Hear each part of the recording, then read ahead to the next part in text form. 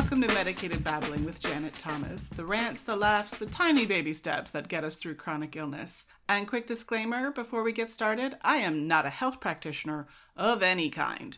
I am a person with chronic illness and, opinions. So let's get started. Happy New Year, everyone. I mean, it feels a little late to be wishing you a Happy New Year, but this is the first time I'm talking to you this year, so there it is. Anyway, I guess I should talk about New Year's resolutions, she says as her voice gets higher because she's really not sure about it. I'm not the biggest fan of New Year's resolutions, but somehow this year I felt the need to talk about them. I sort of dodged the subject and just avoided doing it last year in January, but I thought maybe if I, do it this year, maybe I can avoid it again for another few years. Say, listen, I've done it. Go back and listen. And maybe, who knows, maybe my thoughts will evolve. I don't know why I don't like them that much. I mean, I do kind of envy the people that get into all the symbolism of the new year and a new start and time to do reflection and do a reset. I don't know, but to me, I don't know, it just seems very arbitrary. I used to get more of a new beginning feeling at the end of August, the beginning of September, because that was the beginning of the school year. That actually took a long time to wear off. I was working at a real job for years, and I'd still get the urge to buy stationery supplies and start projects at the beginning of September. But it did wear off eventually. And now I don't think I really have a official start date for a new year. Yeah, I don't think I do. I think part of the reason I don't like January 1st that much is because nothing really changes. I mean, people get a few days off for the holidays, but other than that, January is pretty much like December. But the difference between summer vacation in August and school in September, that was a real change. But yeah, January 1st, I mean, nothing really changes. As for resolutions, when I was healthier, I wouldn't do it on purpose. But basically, I made resolutions while I was on vacation. It was the only time I had room to breathe and my brain could stop focusing on all the day-to-day grind and minutia of all the things. And I could finally do some big picture thinking. I never understood January 1st. I mean, I know it's near the solstice and all of that, but after all the running around to friends and family, who has the brain space left to reflect? I mean, I was just always exhausted by all the logistics of gifts and coordinating families and work deadlines and traveling and all the get-togethers and the weather. I mean, it was all just... It was a lot. I mean, it wasn't bad. I liked Christmas. I like my family. It's all, it's a lot of fun. But I wouldn't say there was a lot of downtime. There was just sort of enough time to be a vegetable for a couple of days before it was back to work. So, yeah, it still just doesn't compute for me. And I'm not at work anymore, so there's a lot less structure to my year. Like I said, this liminal feeling of being outside of time, which is new for so many people during COVID, that's my normal life. Okay, so again, back to resolutions. I can stay on a topic. Really, I can. I think a lot of people set their goals ridiculously high. And also feel bad for not getting enough done the previous year, but the goal was super high, so you wouldn't be able to do it anyway. So that's a lot of people. But I think once you add chronic illness to the mix, this all gets amplified. I have to be in a pretty good place to do this type of thing, or I'll get so depressed about how small my world is. I mean, I can do so much less than I used to, and what before was a trivial task or maybe a fun weekend project, that's now a major goal for the year. And so, yeah, it's really hard not to dwell on how much migraines have stolen from me. It's really hard not to go there. So, I sort of have to be in a really good place to do all this reflection, goal-setting business.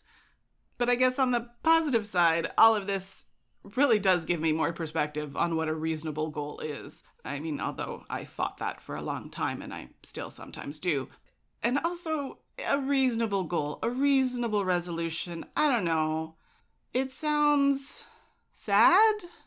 Uninspired? I mean, it does not sound exciting. We're always told to, shoot for the moon. If you can dream it, be it. And I get that this can be helpful. Get yourself thinking outside self-imposed limits, giving you something to aim for, try to see what your real dreams are. Like, yeah, I get it. But my limits, they're very real. They let me know when I've exceeded them. That whole dream big message is a very painful reminder of that. Now I have to be reasonable. Well, I don't have to be, but like I said, I feel like a failure for not doing it and even more frustrated. And if I push too hard, I end up with, massive migraines for days and then I can't do anything at all. So, yeah. Logic says be reasonable, but still frustrating. And like I said, it's not specific to people with chronic illness.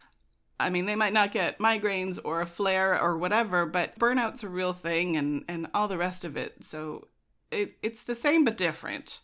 So yeah, I know plenty of people, healthy people, that set themselves up to fail this way too. None of us are doing a good job at this. And the reason I sort of thought about this was because they came up in discussion with Lena last time, and I started watching some more like planning for 2021, watch me set up my journal and also, again, great stuff to watch when you've got brain fog, but they are so over the top.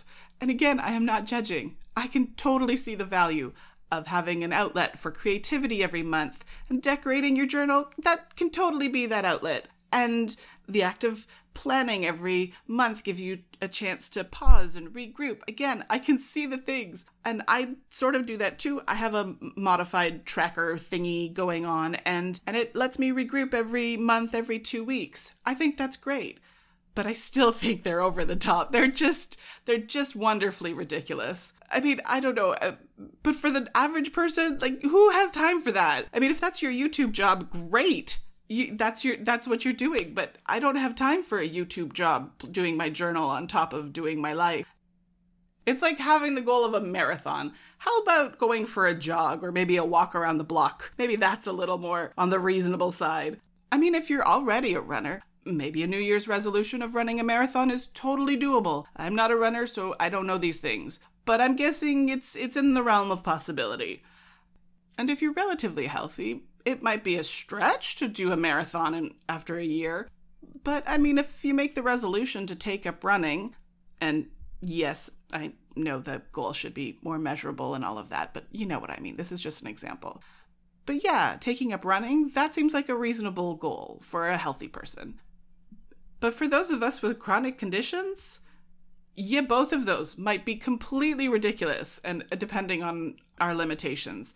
I know for me, taking a jog, not an option. So marathon, yeah, no, not an option at all. Let's scale that way back. If the root of that is the desire to get more exercise, spend some time outside, I don't need a marathon to do that.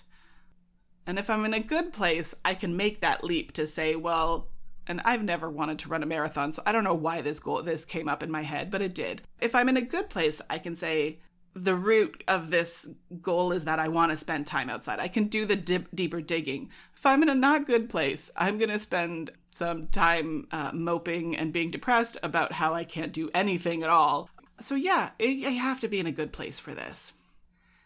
And yeah, reasonable goals, reasonable resolutions. It sounds so boring, but it's powerful. So like I said, I have a monthly tracker, and I have reasonable goals which are doable on an average day. And if I get them done, then success. Hooray. No need to feel bad about myself. I got my stuff done. But I do also have a stretch goal where I can feel extra awesome for getting that done. But it really is extra credit. There's no shame in not doing it.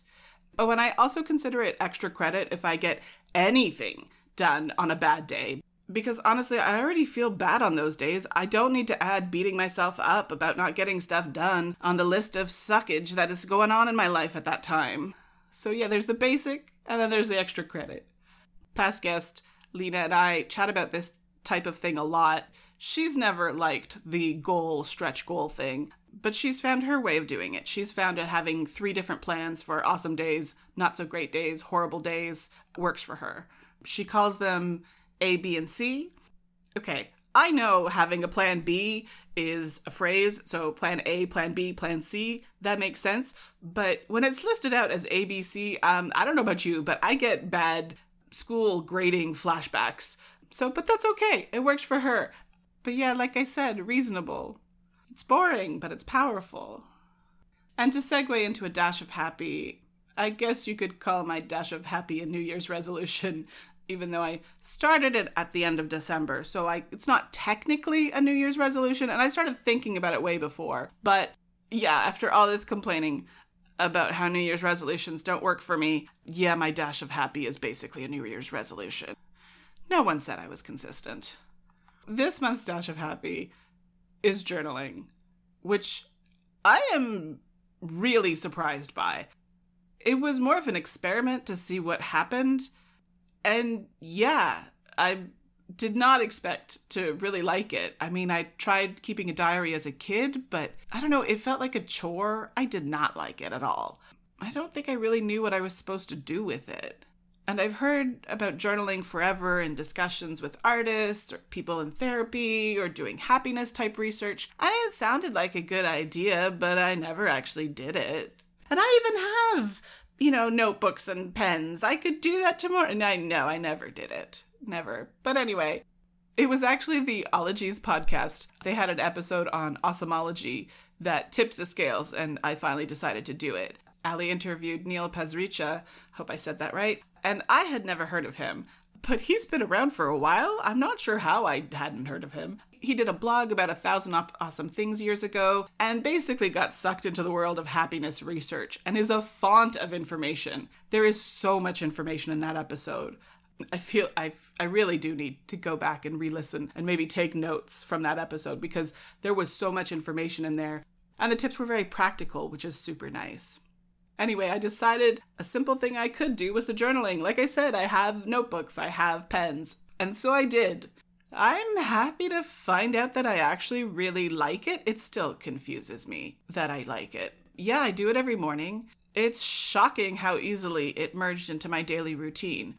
I mean, I may still fall off the bandwagon, who knows, but so far none of this 30 days to make a habit. It just clicked right away. So I'm shocked, but happily shocked. So yeah, journaling is this month's dash of happy. Who knew? Okay, everyone knew. I think I'm late to this game. But hey, I'm here now, so journaling it is. As always, please subscribe because there is no schedule, so it'll just pop up in your podcast feed whenever. Usually launches around the end of the month-ish. Rate, review, tell a friend. You'd be a superstar for doing that. Social media. Just search for Medicated Babbling. You'll probably find me on just about everything. Except for Twitter, which it's M Babbling. But otherwise, I got Medicated Babbling on most of the things. Thanks to Fresh Kills for letting me use his song for the intro and outro music. And thanks to everybody that's listening. Don't forget you matter, and I'll talk to you next time. Okay, bye. 1, 2, 3, 4, get it. 1, 2, 3, 4, get it. 1,